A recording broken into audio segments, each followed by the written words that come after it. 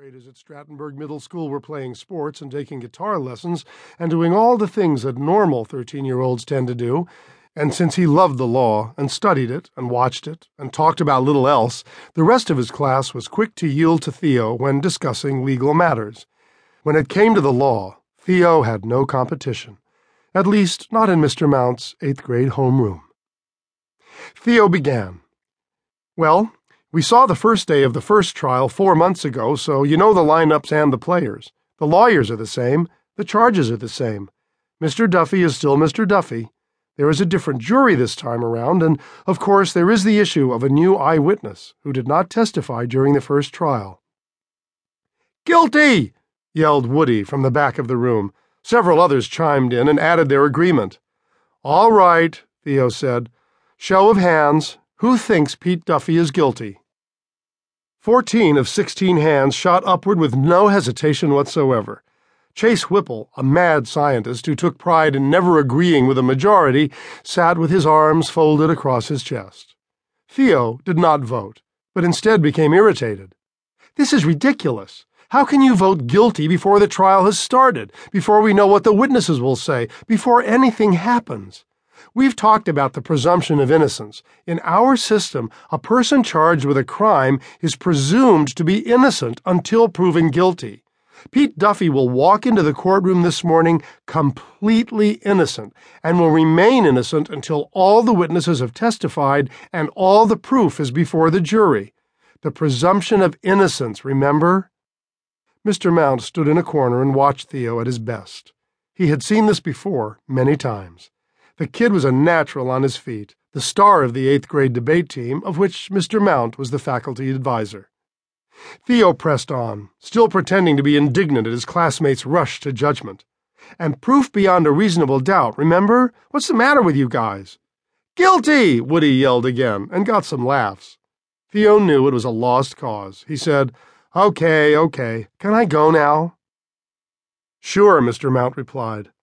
The bell rang loudly and all 16 boys headed for the door. Theo darted into the hallway and raced to the front office where Miss Gloria, the school secretary, was on the phone. She liked Theo because his mother had handled her first divorce and because Theo had once given her some unofficial advice when her brother was caught driving drunk. She handed Theo a yellow release form signed by Mrs. Gladwell, and he was off. The clock above her desk gave the time at exactly 8:47. Outside, at the bike rack by the flagpole, Theo unlocked his chain, wrapped it around the handlebars, and sped away. If he obeyed the rules of the road and stayed on the streets, he would arrive in front of the courthouse in 15 minutes. But if he took the usual shortcuts and raced through an alley or two and cut across a backyard here and another one there and ran at least 2 stop signs, Theo could make it in about 10 minutes. On this day, he did not have time to spare. He knew the courtroom was already packed. He would be lucky to get a seat. He flew through an alley, got airborne twice, then darted through the backyard of a man he knew, an unpleasant man, a man who wore a uniform and tried to act as though he were a real officer of the law, when in fact he was little more than a part-time security guard. His name was Buck Boland, or Buck Baloney, as some people whispered behind his back, and Theo saw him occasionally hanging around the courthouse. As Theo flew across Mr. Boland's backyard, he heard a loud, angry voice. "Get out of here, kid!" Theo turned to his left just in time to see Mr. Boland throw a rock in his direction. The rock landed very close by, and Theo pedaled even harder. That was close, he thought. Perhaps he should find another route. 9 minutes after leaving the school, Theo wheeled to a stop in front of the Stratton County Courthouse, quickly chained his bike to the rack, and sprinted inside, up the grand staircase, and to the massive front doors of Judge Gantry's courtroom. There was a crowd at the door, spectators in a line trying to get in, and TV cameras with their bright lights, and several grim-faced deputies trying to keep order. Theo's least favorite deputy in all of Strattenburg was an old, grouchy man named Gossett, and as luck would have it, Gossett saw Theo trying to ease his way through the crowd.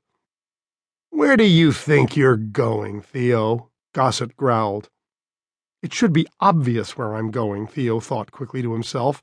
"Where else would I be going at this moment? At the beginning of the biggest murder trial in the history of our county?" But being a wise guy would not help matters. Theo whipped out his release from school and said sweetly, "I have permission from my principal."